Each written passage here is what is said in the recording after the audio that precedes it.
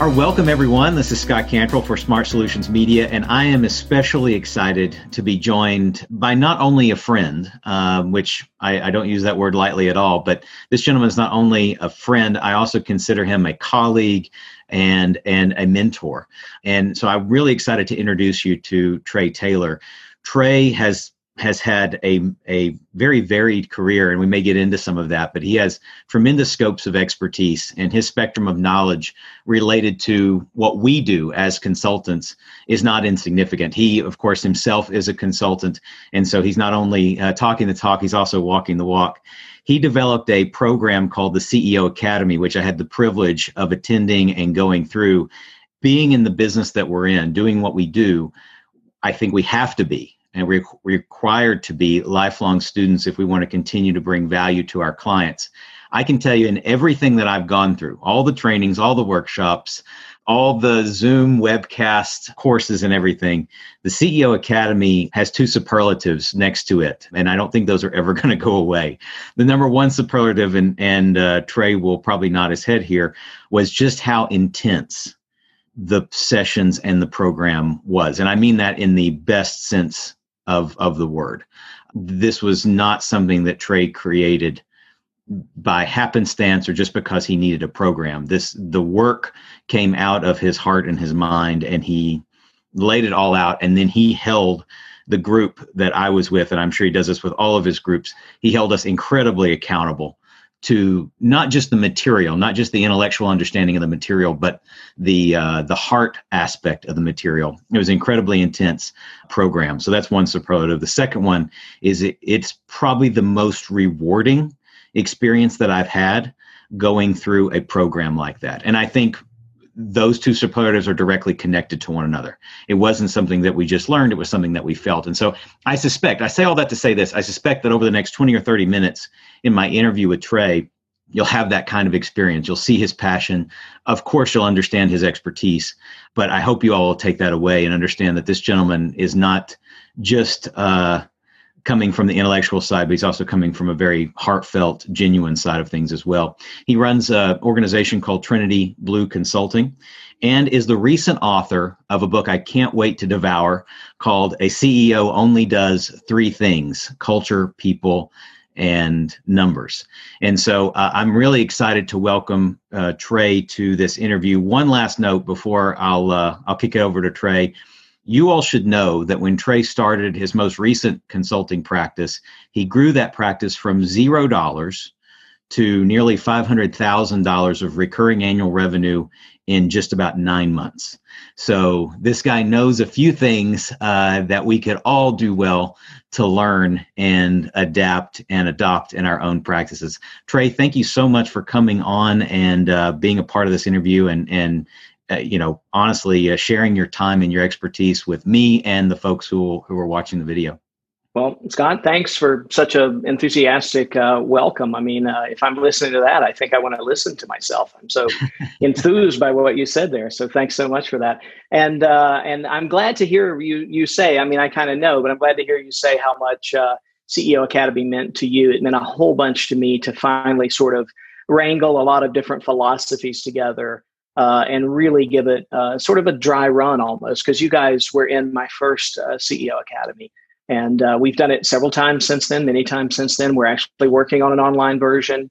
Right now I was in the studio last week tweaking some of the videos, and we think that's sort of a Q1 launch for us.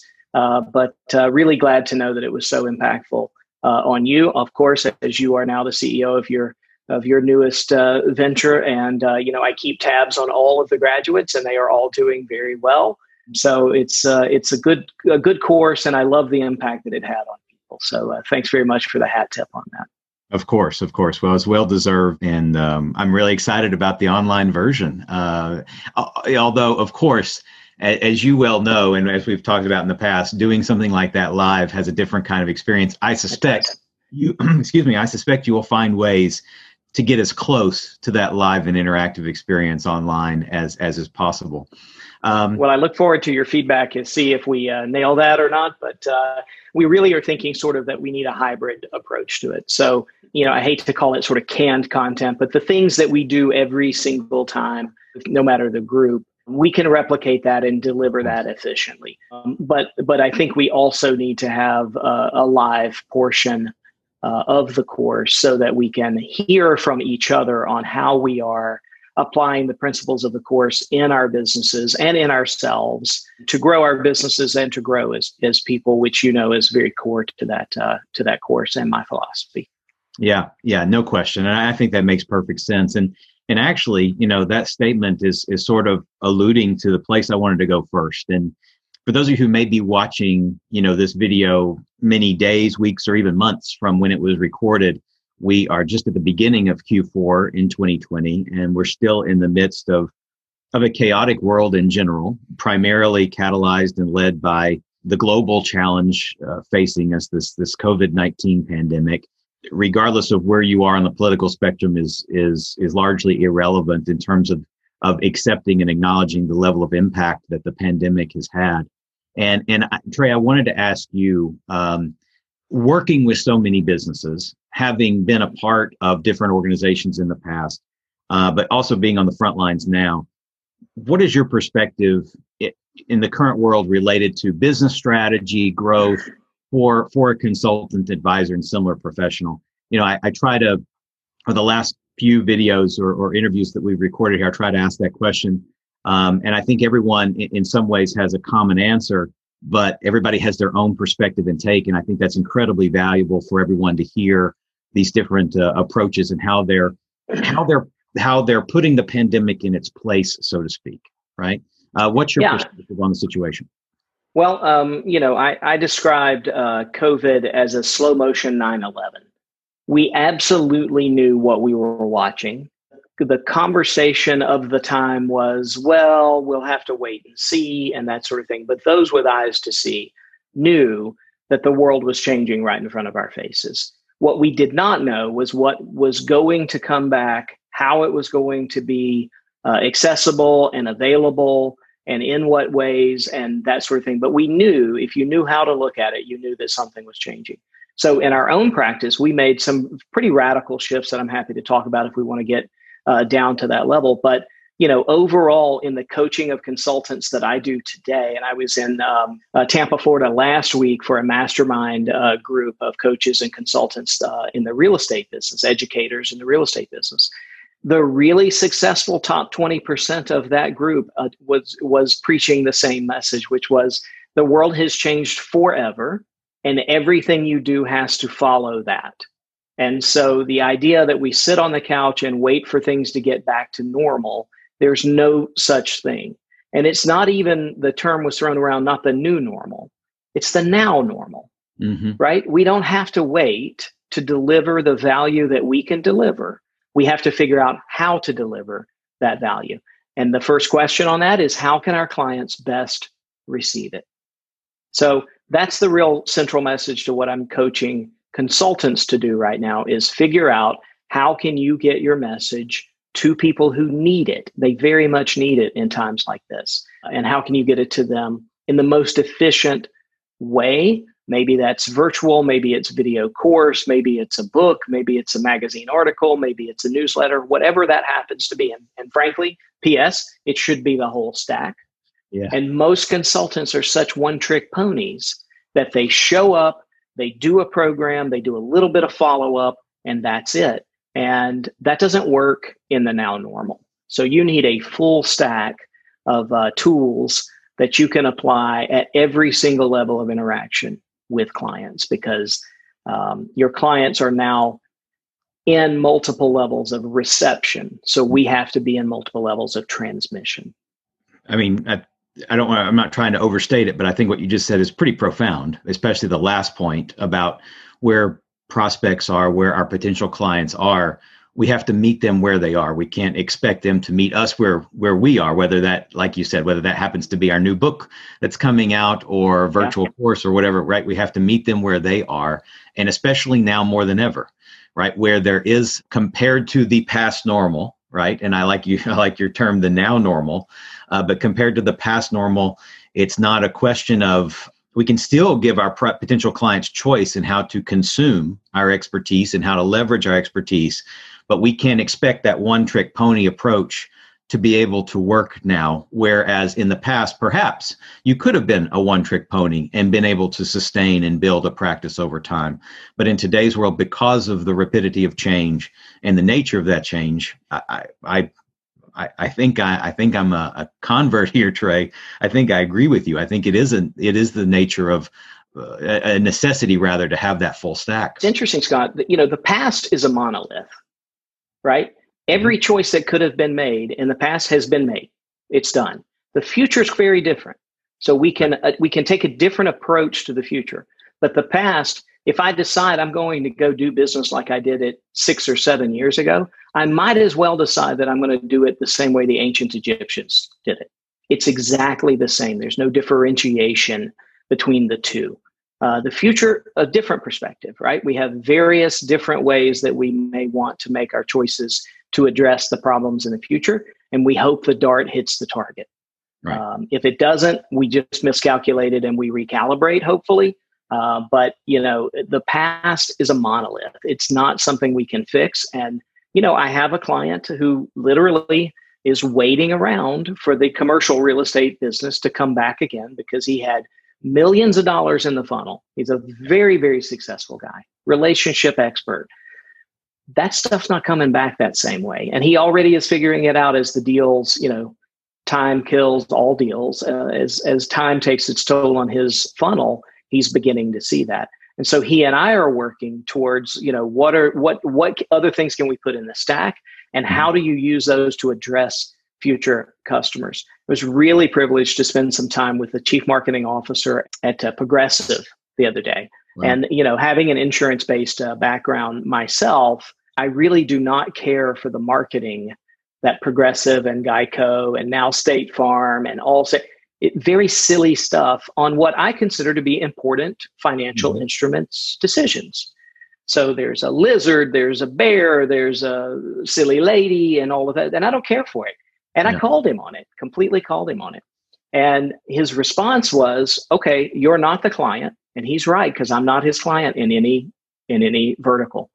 And he said, the client is a 14 to 15-year-old boy or girl with an irreverent sense of humor that we are teaching right now to buy from us when the purchase decision is theirs, which is as much as 8 to 12 years from now. Wow. Absolutely amazing. That's long-term thinking that not all of us are privileged to do, myself included. Mm-hmm. And so, but what they are doing is building that audience for the future. And so as I look at my own stack, I say, well, how am I doing that? How am I trying to get in front of those who might need my consulting help, my rent-a-brain solution at a later time? And so there are solutions, that you can find to do that. The other thing that I think is worth noting here, consultants are the worst clinical study of imposter syndrome of any group of people in the world.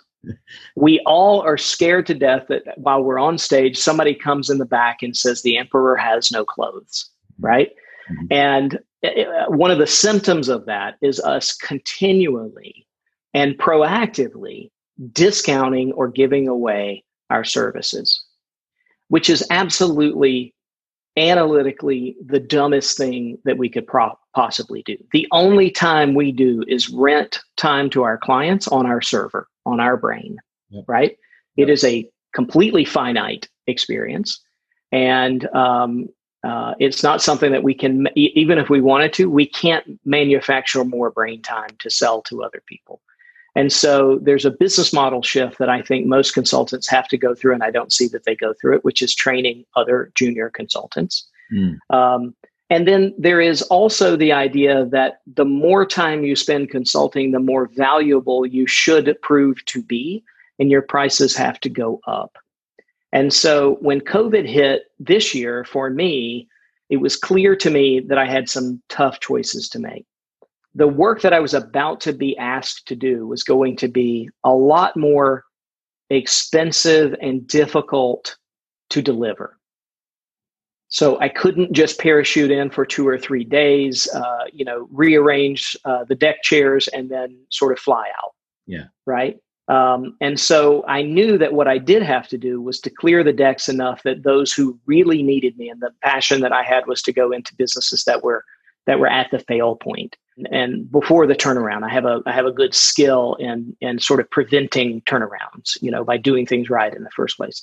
And so what I faced the choice of doing was going to my clients who were under contract and releasing them from the contracts, because my concern was that there wasn't a lot that they could do or that they were willing to do at this stage. And to have them under a monthly retainer-based arrangement, to me, was probably going to do more harm than good for them. Mm-hmm. And it would prevent them from really taking the actions that they needed to take. And it would prevent me from really diving in on the clients that needed my help. So I always have 7 premier level clients. These are the unfettered access. They can call me at 3 a.m. and they have access to my entire library of anything that I write in advance. They can call me at any point and get whatever they need, introductions, documents, any of that sort of stuff. And I charge a hefty monthly retainer for that privilege, let's call it. Mm-hmm. I released all 7 of those, and I had one come back and say, absolutely not. We absolutely have to have you on the team as a fractional executive for the business, and we want to keep paying what we have been paying. The work level did go up with that client, mm-hmm. But it was okay because I had the bandwidth from the other clients. The other clients all said, now keep this in mind, they all got fired. Right. Yeah. And they were all thrilled about it because they knew they were under obligation at 5 figures a month, and were very concerned that maybe they would have to break that contract or renegotiate it or have bought something that they couldn't use and that sort of thing. So we all parted as very good friends. As those clients have come back online, we've re-engaged with some of them. Mm-hmm. Some of them have said, we're not going to re-engage because we still need the resources to put towards recovery efforts and that type of thing. A lot of businesses are downsizing, probably in the right way, and are using the extra resources to be able to support that in the meantime, that sort of thing. So it turned out to be a very good experience for me. Now I have one premier client with 24/7 access. My revenue stream has been blown completely up, right? It was the right moral thing to do for people because I didn't want a CEO staying up at night worrying. It was the right ethical thing to do because I did what I would want to have done to me as well. And in business, it has opened a lot more opportunities for different types of transactions that in the future will be available to me that weren't in the past. And so I think that's important to keep that in the frame. I think it's a huge lesson, and there's a ton of lessons there I think that we could unpack. But maybe the key one is just going back to what you just alluded to, which is the nature of the golden rule and being authentic to yourself and authentic to the mission and vision that you have for your firm. And the first best place to do that is, and mandated, frankly, place to do that is with your existing clientele. And so to make that, as I have no doubt that it was an incredibly challenging and difficult decision at some level. At another level, maybe it was a very easy decision for you to make. But the best one always are, aren't they? When it's tough to do, but it's only tough to do basically because of the ego involved. That's the case. I have 2 coaches that I coach. Yeah. And neither of them followed the same thing. Both of them, and this is what I was keying back to before, both of them went in and said, you can have all of my services for free until you recover. I see. So that is an approach. Right. I think it devalues our services. Yeah, it devalues our service. I'll leave it at that. It devalues our service, and I think it makes it more difficult for you to grow influence in that client and additional clients later on. Yeah, I agree. One of the first conversations that I had with another business mentor of mine early on in the process, he was echoing the same thing. And this, probably same time frame when you started having these conversations with yourself and with others, it was March and early April when I was having these conversations with my business mentor. And he said, we want to meet people where they are. He said, the currency of today is empathy. And so meet people where they are, but be very, very cautious. I don't think he made it a mandate for me, but he said, be very, very cautious about giving away value or discounting value. That's what the knee jerk and your intuition may say to do. And it's for noble reason, but in the long term, in the future, and perhaps even more noble reason, it's important that you second guess that approach. And I took that to heart, and I don't know that I've been perfect on it, but I've tried to follow that same approach for the reasons that you just laid out. Well, when you started your consulting practice, you didn't knock on a bunch of doors and say, let me do this for free until you figure out that I'm worth something. So just because there's a global pandemic doesn't mean that you should also begin to do that at this stage. Now, I went to law school in New Orleans, and you learn a whole lot of things in law school, and you learn a whole lot more in New Orleans. There's a term in the Cajun culture called lagniappe. Did I tell you this before? Yeah. I love that. And lagniappe is that little something extra that you do because you're having a good day or you want to engender goodwill. And so it's the baker's dozen. It's the reason you get 13 donuts when you order 12, that sort of thing. And so as a piece of lagniappe, I still keep the clients up to speed on things that I think are important. I still send my former clients a piece of content every now and then before it goes to the wider world to see if it's of interest to them, of help to them, that sort of thing. I'm still very happy to mention their names in relevant conversations and introductions and that sort of thing. There's no reason to be paid for that. But when I put the laser lens of my brain on your problems, I'm creating value. I have to assume that. I'm creating value, and I am entitled to my portion of that value that is created. That is a biblical principle for me and a strong moral principle for me as well. And I think consultants are the first ones to lose sight of that principle. Yeah, I think too often that is absolutely true. Let's dive into some of the value that you do bring, speaking of, and I'll ask you to put the lens on just for a few minutes on professional consultants, which you already have. But your new book, A CEO Only Does Three Things: Culture, People, Numbers. Obviously, I'm familiar with the philosophy and some detailed level of information. I suspect there's even more that I will learn from the book and just from staying in touch with your content. But do you mind, professional consultants often don't, and speaking from very firsthand experience, Trey, professional consultants don't often see themselves in the role of quote unquote chief executive officer. Right. They may not even own the title on their business card, right? So, but nevertheless, I went through CEO Academy. I've already talked about it, and the results. I talked about the experience and how rewarding it was. I didn't even mention the results, but that has not been insignificant either in terms of applying what was learned from CEO Academy in terms of keeping my focus on those three things. And listen, I'll be the first one to admit that I am no Trey Taylor when it comes to culture, people, and numbers, and my ability to have consistent focus on those things like I should. But I at least have an awareness that's heightened that I did not have previously. For a professional consultant, you are one, you work with them all the time. You have this book, A CEO Only Does Three Things. Bridge that gap for me and for others out there who they may not think of themselves as a CEO. And the thing they're thinking when they read the title of your book is, I would love to only do those three things, right? Yes, of course. And so bridge that gap for the professional consultant on what they can take away from this general philosophy that you have, and maybe just briefly break down, your insight or thinking or definitions of culture, people, numbers. Yeah, absolutely. So right off the bat, I think you'll probably remember this from being in the academy with us, is CEO is a role and a title, but it's a role first. Okay. There is only one person in the organization that can perform the work of the CEO. Okay. So that work, which only you can perform in only the way that you can perform it, is called art. And I believe greatly that CEOs, not even good CEOs, great CEOs are artists. They, the canvas is the future.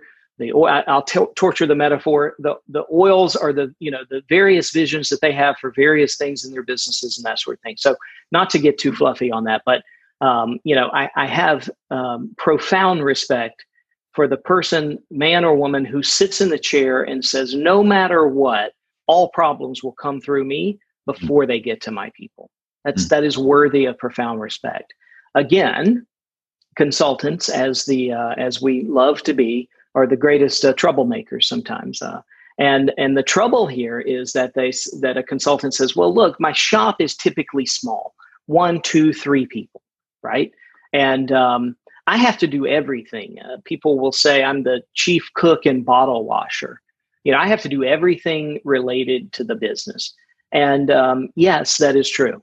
But we also believe in prioritization and delegation, right? And outsourcing when it makes sense financially, and automation when it makes sense financially and operationally. So all of those things that you can outsource and delegate and automate, you should be doing that. Leaving time for you to work on the real work of the business, which is the establishment, nurturing, and growth of the culture, the establishment, nurturing, and growth of the people who are with you on the journey, and establishing the numbers and holding the group accountable to those numbers. Those 3 things can only be done by the CEO, because the CEO is the only person that occupies a lofty enough position inside the organization to get perspective and see everything as the moving part. So I always use the example that my receptionist may have an opinion on our marketing. She may be wrong. She may be right. She may be both of those things at the same time.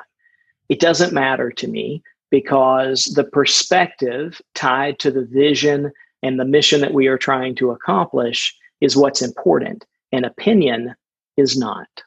Not that I dismiss it, not that I am rude about it in any way, but what I want to have is that to come in as an input, but not as the final output.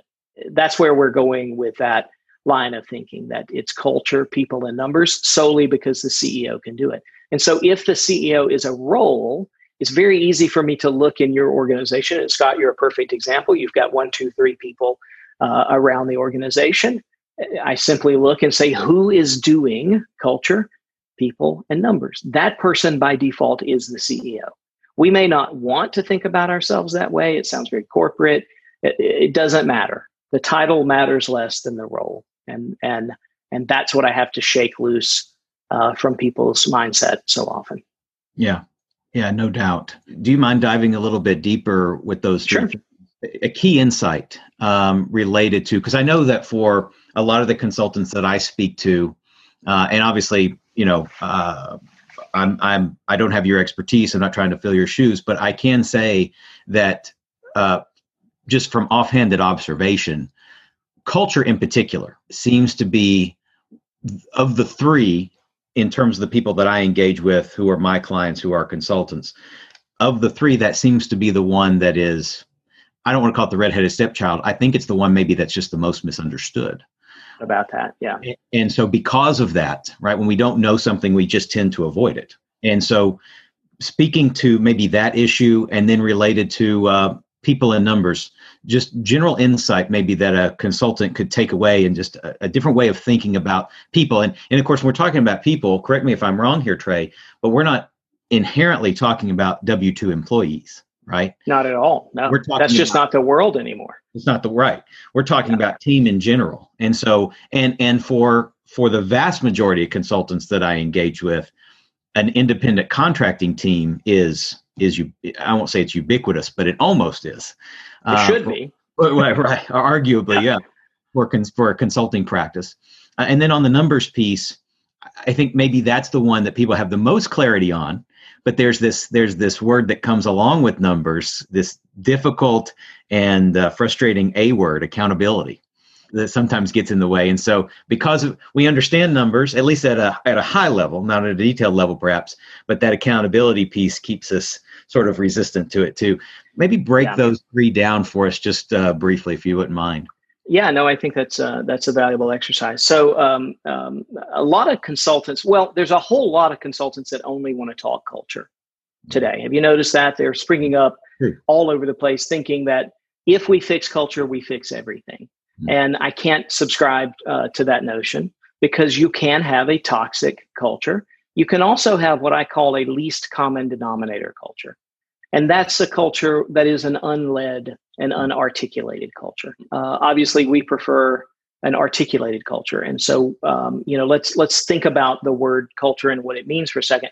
The easiest metaphor to use is culture is the water in the fish tank that we all swim around in. And the fish never notices if the water is clear and beautiful, if it is yucky. All they notice is how clearly they can see the other fish and the nourishing plants and that sort of thing. That's all they care about. And the harder it is to see the other fish, the other participants in the tank, the harder their lives become, until they can't see them at all. Why? Because they're floating up top and they're dead. Okay. So the CEO's job, and I want to answer this in two different levels. One, if you're the consultant, you have a culture inside your own organization, even if it's only you. Right. If you're the only fish, you still have to keep that tank clean. And so I stay on top of my single member entity clients to spend way more time in quiet contemplation than I would ever think of doing with larger organization clients, because you're the only one cleaning that tank. You need to do that. Culture finds, the word itself finds its root in a Latin cognate that means to take care of, to husband, to nourish, right? To nurture.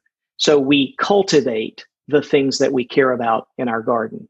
That means loving the carrot and hating the weed that's growing and choking it out, to use a little different metaphor there. In culture, we are cultured people if we have decided to put our mental energy into nurturing things that improve the soul of man. So if we go to museums, or if we listen to the symphony, or if we listen to motivational speakers, there's a certain cultural aspect to that as well. All kinds of things that can be going on there need to be paid attention to. The cultivation, it's an active sense of the word. And one of the things that you're going to build inside the culture is the people who are along with you on the mission. And, look, the greatest blessings in our lives, Scott, are those mentors that have come into our lives. For me, the work that I did for about 10 or 15 years with a gentleman named Ron Willingham. And Scott, I always look at people's bookshelf on these kinds of calls. And so often I see one of Ron's books on the bookshelf. I don't see it up there today. I think it's just out of frame, or is maybe it just off camera. Okay, it usually the other is. bookshelf across the way. Yeah. But there are two of Ron's books available at fingertips. Yes. Okay, good. So Ron wrote a book called Integrity Selling in the 80s. It was wildly popular, millions of copies sold. He had a course that over 2.2 million people have gone through in 92 countries around the world. I couldn't name 92 countries. That's the impact of the man. He left us last summer. I was fortunate to be asked to speak at his funeral. It was a great honor in my life. And Ron taught me how to understand people. And his genesis of that was a very simple sort of snowman-shaped model of three circles, that we are each created in an intellectual dimension. And this is where we know and think things. So if I were to ask you, what year did Columbus sail the ocean blue? In unison, you and I would say 1492, right? Of course, because we have been educated by rote memorization on that. If I ask you how to make toast, you also know from an intellectual standpoint how to make toast, that there's a process behind it. You don't think there is. You think everybody makes toast exactly the same way, but there's an intellectual process behind that. Most education, Western education, was targeted to the I think or I know dimension for hundreds, thousands of years. From the time of the Irish monks in the early Middle Ages up until the 60s, what we cared about was rote memorization. There's a great scene in Dead Poets Society where they're learning their Latin declensions, and they're just repeating them over and over and over again, that style of learning. Mm-hmm.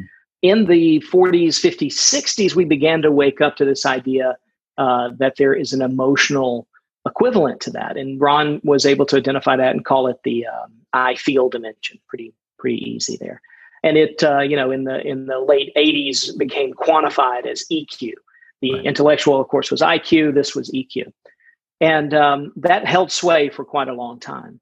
And then the third dimension is the I am, or the identificational dimension. It's where we hold our self-image. And he took a lot of that work from his personal friendship and work with Dr. Maxwell Maltz, who wrote Psycho-Cybernetics, another book that's on everybody's bookshelf that very few people have read, but we all have our copy of it. And Dr. Maltz was a plastic surgeon who began to do social science because of the learnings that he got from people and how they acted psychologically in his plastic surgery practice in New York City. So super interesting things. There's no quotient for the I am dimension yet. That's something that some of Willingham's adherents are working on. Okay, so who cares about all of that, right? Put a bow on it. The bow is that unless you are able to recognize those three dimensions in yourself and work on those three dimensions, improving your strengths, diminishing your weaknesses, and bringing those three things into coherent focus, then you are not able to, as effectively as you could be, interface with other people, be they clients, spouses, drive-through window person, whoever it is that you need on your team to accomplish a goal or a desire that you have. You're going to be less effective the less focused and integrated those three things are. And so the definition of integrity is that I think, I feel, and I be the exact same thing. And that was Ron's great learning to me. So then if I'm trying to attract people into my organization, I spend a lot of time figuring out how they think, how they feel, and how they view themselves in the world. Because if those three things do not line up to my three things culturally, my articulated cultural values, then we're probably not going to be a success. And I'm going to think that guy's a terrible person, and he's definitely going to think I'm a bad boss. Always happens that way. Where in reality, we just haven't done enough homework on the right stuff. Yeah.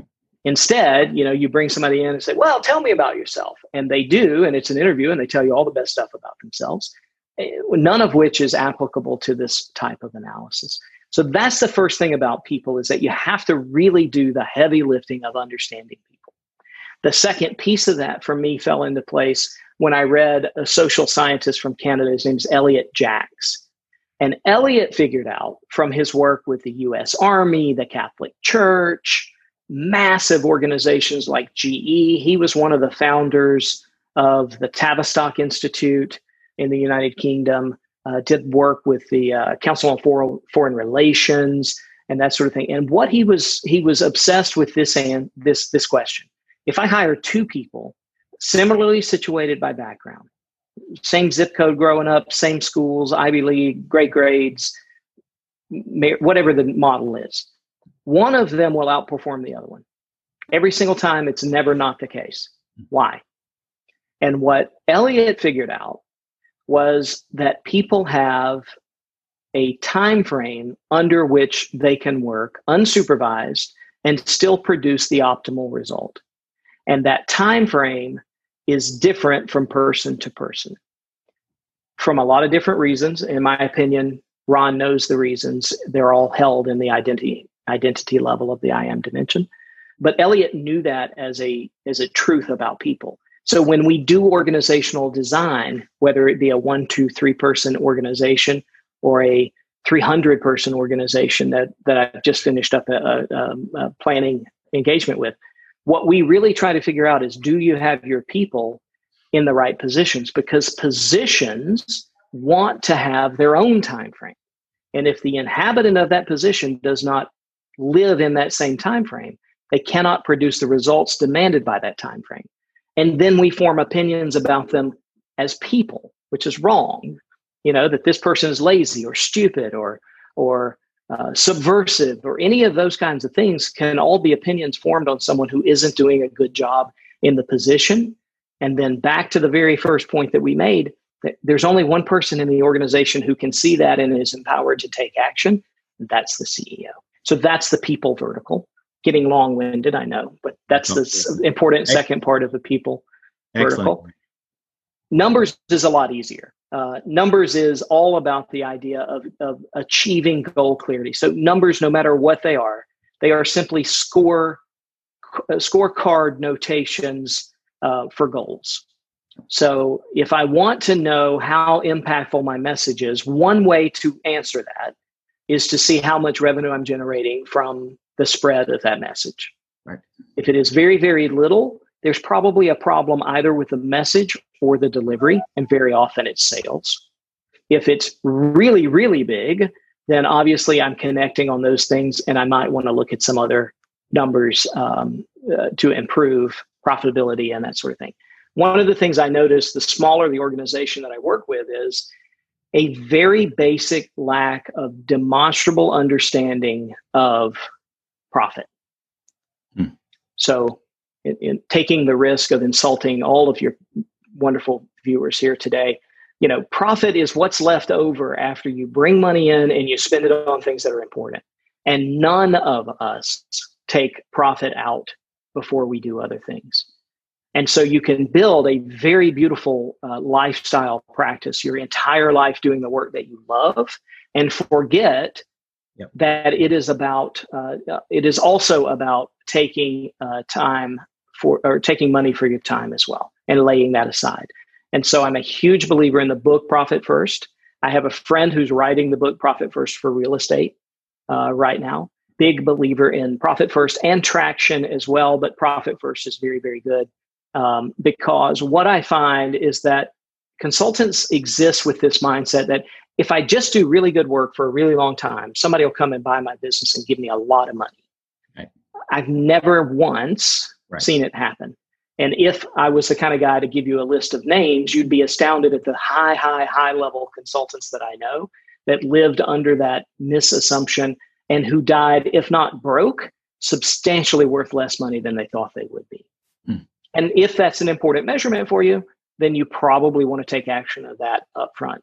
Just for ourselves, we take the first 10% of every dollar that comes in the door, and we do a charitable thing with that. We feel, just in my own worldview, that we have a moral obligation to do that. The very next 10%, 10 to 20% of the profit that comes in goes to my profit account, and very intentionally does not come back into the business. It may go into a different business. I may buy a piece of real estate, or I may invest in something else. The other 80% that's left, after taxes, of course, I should say taxes is the first 30%, of course, but after that's left, that's what I'm free to use to grow the business. Now, I may pay myself a salary, I may hire somebody else, I may purchase marketing, whatever it happens to be. But that's the way that you build a profitable and long-standing practice. And so it's important to me when we talk about numbers that we talk about that. Thirdly, when we talk about numbers, you have to talk about accountability.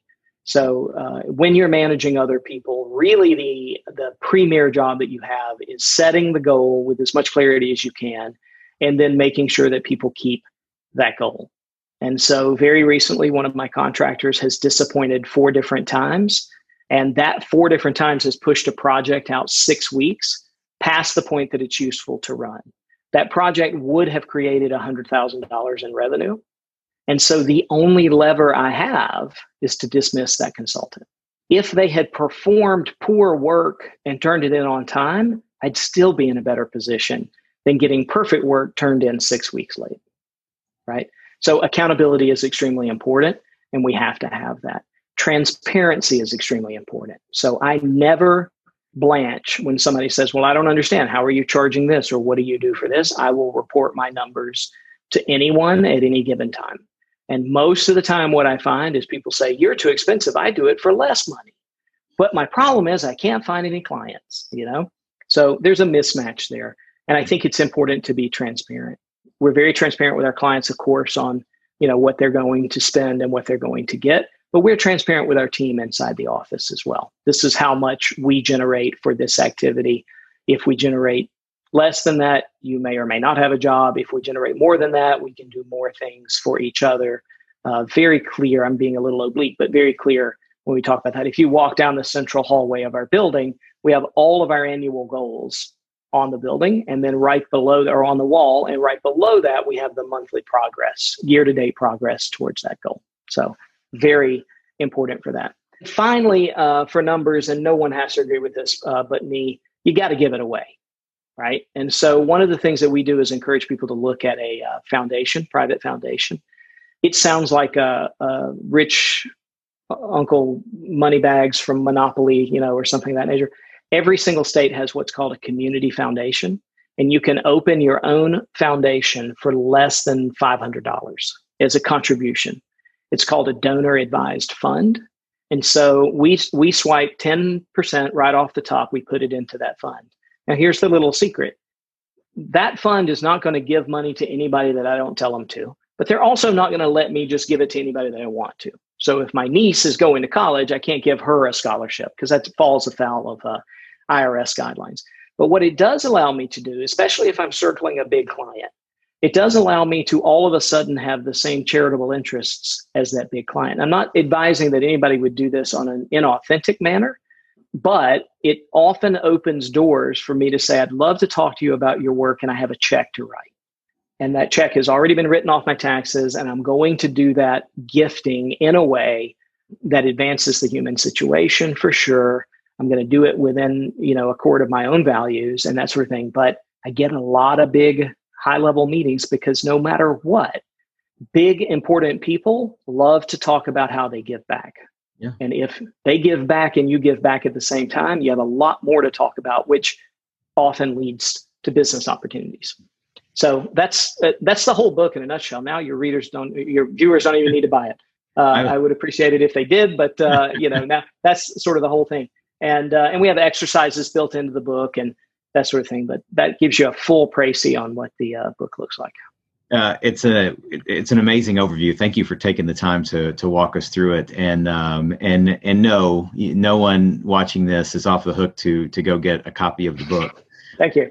Trey was very light on his, if nothing else, Trey was very light on his stories. And not only are the stories very entertaining and incredibly moving at times, but they're packed with lessons as well. So no one's off the hook there, Trey. But thank you for being so generous with walking us through all that. That's tremendous.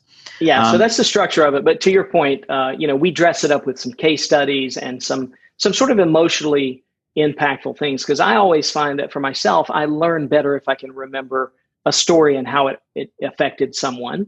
And so we've done a lot of work to really pull those stories into the book and into the course as you experienced as well. Yeah, no question. It brought to life, right? I think, I feel, I am, the nature of the program that I went through brought these concepts and strategies and tactics and ideas to life at all three levels. And no doubt that's the precise reason why it was such an important program for me, both as a professional and as a leader of my own firm, but also as a human being. So, yeah, good. I'm glad to hear that. Last couple of kind of lightning round questions here, and not you don't rush your responses, but just two quick things. Biggest challenge in your perspective, working with working with consultants, being a consultant. And to be fair, I should mention for everyone watching this, Trey does do work with consultants, which he's alluded to, but he also does work with very high level organizations, which he's also alluded to. So he runs the spectrum. His skills are not pigeonholed into a particular size or shape or scope of business opportunity. For consultants though, Trey, biggest challenge or opportunity that you see, and I think you may have already alluded to this, but biggest challenge or opportunity you see consultants have available to them, but they are most often ignoring or overlooking? Yeah. So let me answer just because I want to take the time for a second. Challenges are one thing, sins are another, right? And there exists a body of literature that pokes fun at consultants for good reason. My favorite definition of a consultant is somebody you pay a lot of money to from out of town to tell you what you already know, right? And we are all guilty of it completely. And the way that I see it present itself the most is that people come in and assume that the lens that they had on for the last client or the last 35 clients, you're going to find exactly the same things. It creates a sense of myopia. It creates one of my favorite words in this industry is a scotoma. It's a medical blind spot, right? You cannot see it because you are not looking for it. And we have to be better than that. We have to go in with as open-minded an analysis as we can and get right to the point and tell people what they are doing to hurt themselves. And that is uncomfortable, and it isn't glossy and tied with a bow and nice to get and that sort of thing. But that is what we should be paid to do. We should be professional challengers, challengers of assumption, challengers of ego, challengers of bad decisions. That is what we should be paid to do. Not every client wants that result, so we let other people service those clients. But those that do, those that really have a thirst for truth, make very good clients for very good consultants. So I believe that greatly. One of the pet peeves that I have, again, is that consultants don't try to be good at running a business because they figure it's only them and an assistant, or them and a junior consultant and an assistant, or something of that nature. And that is just wrong. The better business that you can run, the more people you can help. I love my friends on the opposite side of the political spectrum love to talk about sustainability and that sort of thing. The best way to sustain a business is to build a profitable business, right? My clients are not served if I cannot afford to serve them. And so I think running a business is a very important thing to do. Alongside that, and very much a part of that, is professionalizing the delivery of the final results.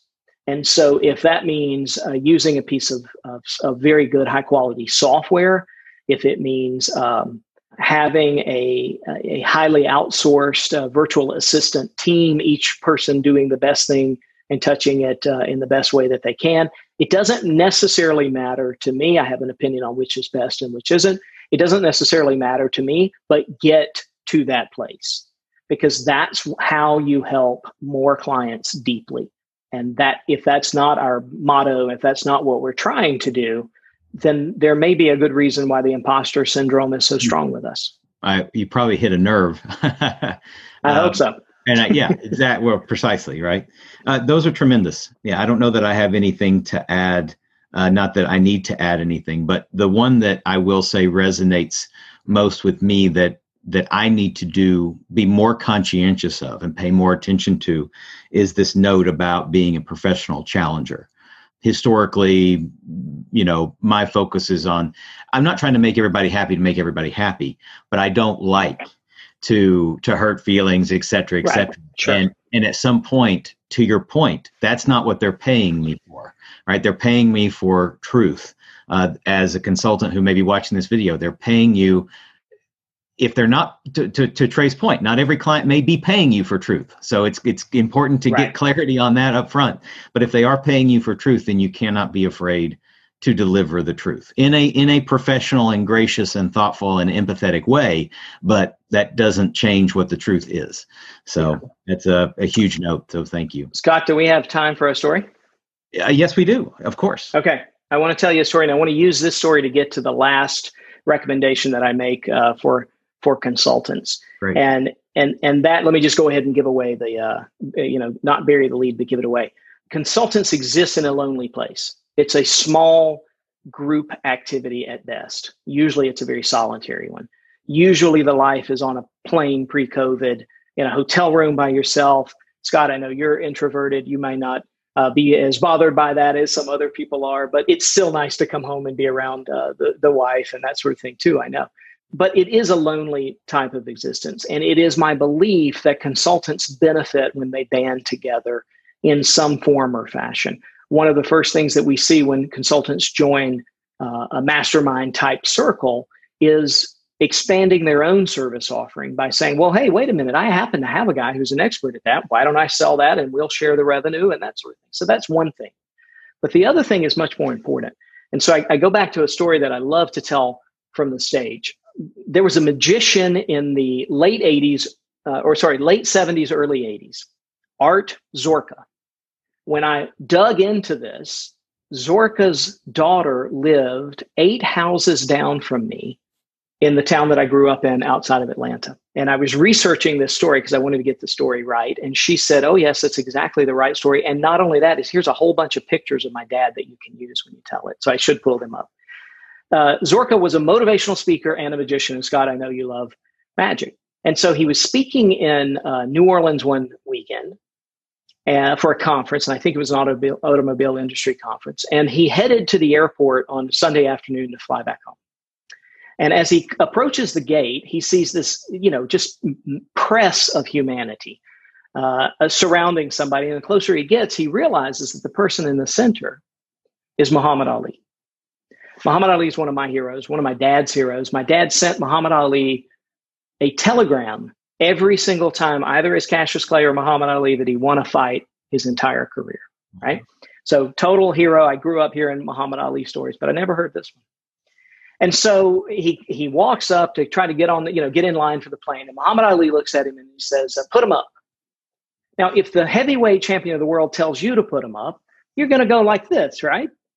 He says, no, put him up. And he puts his hands out sort of like this. And Art does that because you do what Muhammad Ali says. And he takes his briefcase and he plops it up on Art's hands as if he's there as a table of, something.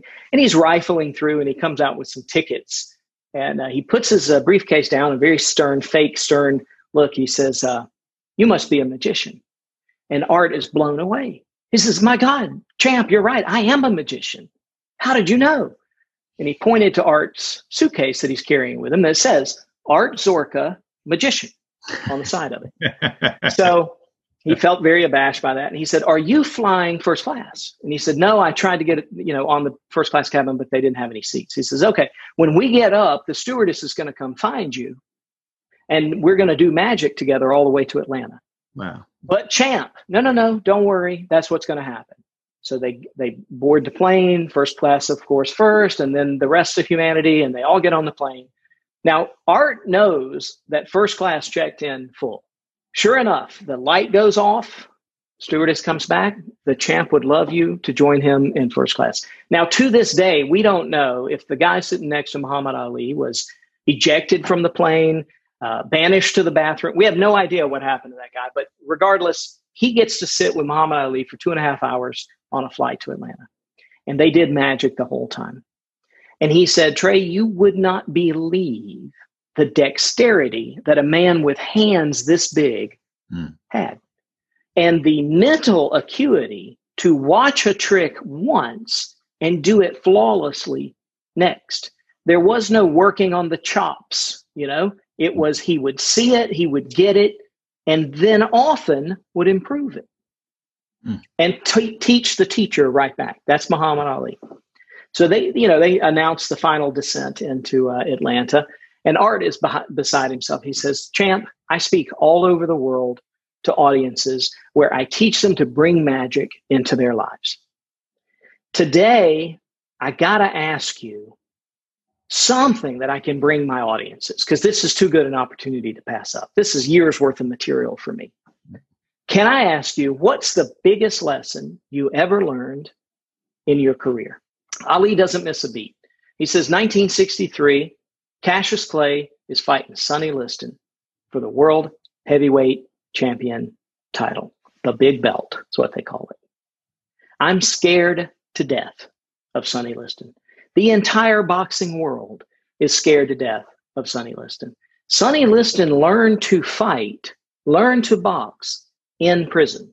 And here he is on the world stage, taking on little, scrawny, but beautiful Cassius Clay.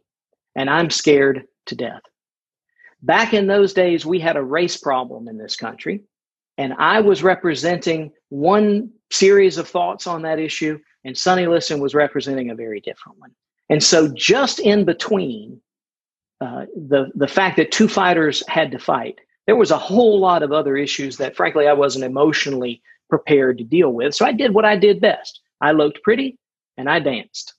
And so we got in the ring, after a lot of, hullabaloo back and forth, a lot of press, a lot of people stirring in the pot, we get in the ring and we decide to go after it. And we go after it for 4 rounds. The bell dings going into the 5th round, and I sit down on the stool, and Angelo Dundee is behind me. He's my coach, and he's a ringman. And Angelo Dundee is wiping the blood and the sweat. And I'm telling him, Angelo, I can't go back out there. I cannot go back out there. And Angelo is roaring in my ear, get up, you're going back out there. He says, Angelo, I can't, throw in the towel. And Ali reaches, you can look at YouTube and find the fight. He's reaching for the towel and Angelo pulls it away. And finally, the bell rings. And Ali is in the corner shaking his head. He can't go. Cassius Clay, I cannot go out there, can't do it. And in a not so legal move, Dundee grabs the stool, pulls it out, props him up, and pushes him forcibly to take 3 steps and toe the line, which he does by himself. Sonny Liston didn't answer the bell. Sonny Liston was feeling the same thing in his corner, and they threw the towel in.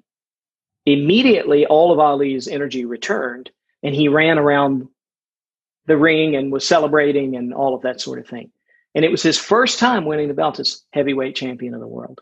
And he looks at Zorka and he says, what's the lesson that I learned that day? Zorka said, I got it. You learned to always go the extra mile, to train to be stronger than the next guy, to always toe the line, no matter how hard it hurt. And Ali, in a very quiet voice, said, no, those are good lessons.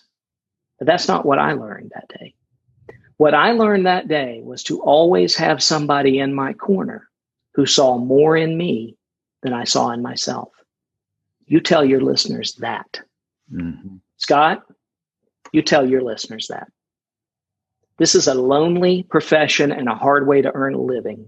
It's often thankless, and it's often where we throw our pearls before swine, not to single out any particular client. Okay? We need to band together. We need to come together and assist each other when that's possible. To do that, you need a group that's on the same journey as you are. And that's a very important thing for consultants to learn. And I always thank you for the time that you give me, but I thank you especially today for letting me make that announcement, that message to your group. Amen, brother. Thank you for sharing it. As we close out, first of all, I can't tell you how much I appreciate you investing the time, effort to this nebulous, invisible group that you're speaking to today. Who knows where those ripples will go, but they will go far and wide. And thank you for me too, because it's been incredibly valuable. I have 4 or 5 pages of notes every time we speak. If someone wants to find out more about you, if someone wants to get in touch with you, if someone wants to buy your book, if someone's interested in Trinity Blue Consulting, what's the best way for them to find you or to reach out? Yeah, we've got a website at trinity-blue.com, so you can find us there. The book itself drops on Amazon on November the 10th, and we'll have some launch events going on around that and that sort of thing around that time. So go on Amazon on November the 11th, and you can get a copy of that book. And one of the things that has been suggested to us that we're going to do a bit of a book club, sort of a 60 or 90 minute webinar for those that have purchased the book. And so if we do that, then, I'd love to have folks come on that with us as well and share their experiences with the material. Yeah. That would be great. That would be fantastic. Yeah. Trey, thank you again. And I trust that everyone out there has copious notes as I do. Trey, until next time, thank you. And I'll look forward to our next conversation. Everybody who's out there, be sure to not just look at your notes and shelve them, right? Look at them, identify the 1, 2, 3 things that you want to act on right now and get to work. Until next time, this is Scott Cantrell for Smart Solutions Media, wishing you all the best of success. Thank you for listening. I hope you got a ton of value out of this episode. And before we go, I want to thank the sponsor of our show, Smart Solutions Media.